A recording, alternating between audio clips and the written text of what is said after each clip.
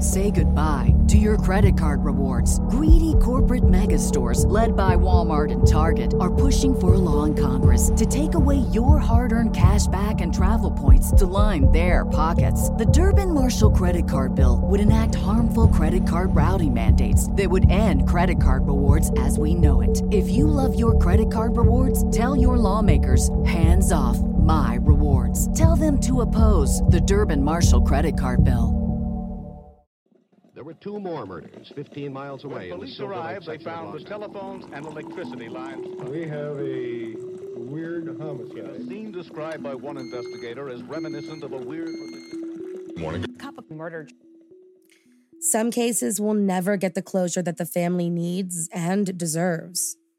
On February 12, 1989, a young girl was born who would have her life ripped away far too soon. A case where, to this day, no one knows exactly what happened to her and where her body is. So if you like your coffee hot but your bones chilled, sit back and start your day with a morning cup of murder. Kirsten Hatfield, born February 12, 1989, was living in Midwest City, Oklahoma when, on the night of May 13, 1997, she was tucked into sleep in the bedroom she shared with her little sister and never seen again. After putting the 8-year-old in bed, along with her 3-year-old sister, Shannon McCrossan went to her own room and fell fast asleep. She was woken up at about 3 a.m. by what she said was a whining sound coming from her daughter's bedroom, but thought nothing of it because she knew her youngest, Faith, sometimes talked in her sleep. Assuming that's all this sound was, she took a peek in to make sure the girls were okay and noticed that the door was closed. Finding that a little odd, Shannon pushed it back open, but did not go inside. When she came back around 3 hours later, Kirsten was nowhere to be found. Absolutely panicked, Shannon paced the home and then called the local police to report her second grader missing. When the police arrived, they found the bedroom window cracked, and on the windowsill and outer fence were smears of blood. Further searching found something even more horrific: Kirsten's blood-stained underwear lying in the backyard. Believing statistically that Kirsten was likely taken by a family member or someone close to her, investigators sent in the blood samples found on the windowsill and found that it did not belong to the young girl. Figuring now that it likely was unrelated to the case, when speaking with Shannon, she expressed her worry that her daughter might have been targeted by someone dangerous.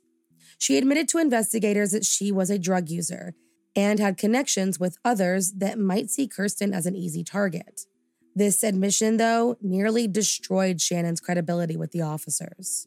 Seeking as much information as possible, investigators began speaking with all the local businesses and asked that they turn over their surveillance footage in case Kirsten or her abductor happened to pass nearby.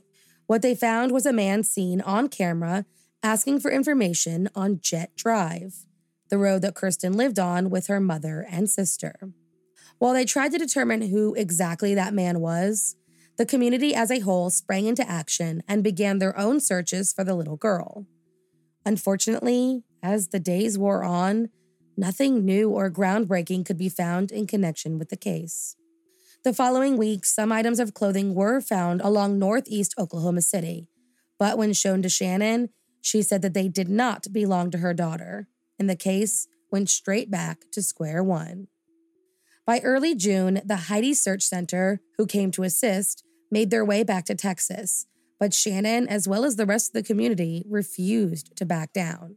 Command post was set up at Traub Elementary School, where Kirsten was a student, and searches all throughout the area were coordinated through the Midwest City Police Department. They continued to search, with little to no luck, and the police continued their work on identifying the man seen speaking with the convenience store clerk that day.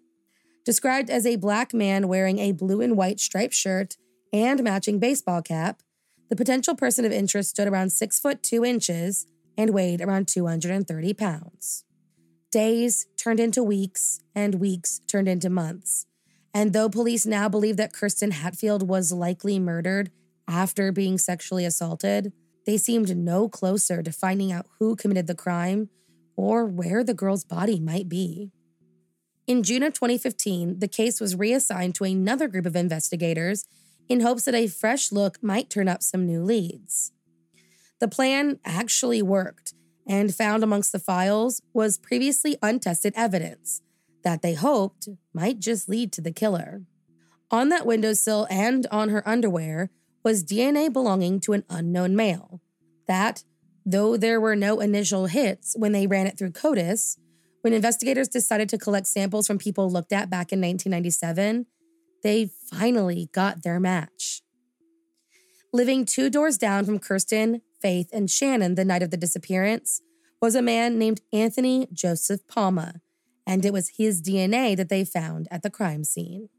Spoken to back in 1997, Anthony allegedly used to date Kirsten's older sister, and when police arrived after Shannon called 911, his truck was seen near the house. He denied any involvement in the case and was never arrested due to lack of evidence, but he did say that he let police search his home back in 1997. Back talking to police in 2015, Anthony claimed he was fast asleep when, at around 2 a.m. or 3 a.m., he woke suddenly to the sounds of barking dogs. When asked about the family, he claimed he did not know Shannon and denied ever working on their property. But testing his provided DNA sample with what was left on Kirsten's underwear, it was a match. Finding no record of the search he claimed he allowed at the time of the abduction, investigators also learned that Anthony had a criminal record that included assault, battery, prison time, and allegations that he broke into a young girl's bathroom window and molested her. Investigators believe that this is exactly what happened that night to Kirsten Hatfield. And when speaking to his wife around this time, she claimed that Anthony, each and every year, grew upset and withdrawn on the anniversary of the disappearance. Arrested for the murder, investigators relaunched the search for the young girl's remains. Unfortunately, this search, like the others, was fruitless. The month after his arrest, Anthony Palma attempted to take his own life inside of jail. Surviving and placed on suicide watch, the following year, prosecutors announced that they might have linked Anthony to other sexual assaults that occurred in 1979 or 1980. Allegedly, Anthony entered the bedroom window of his then-girlfriend in the middle of the night and told her 8-year-old sister to remove her underwear.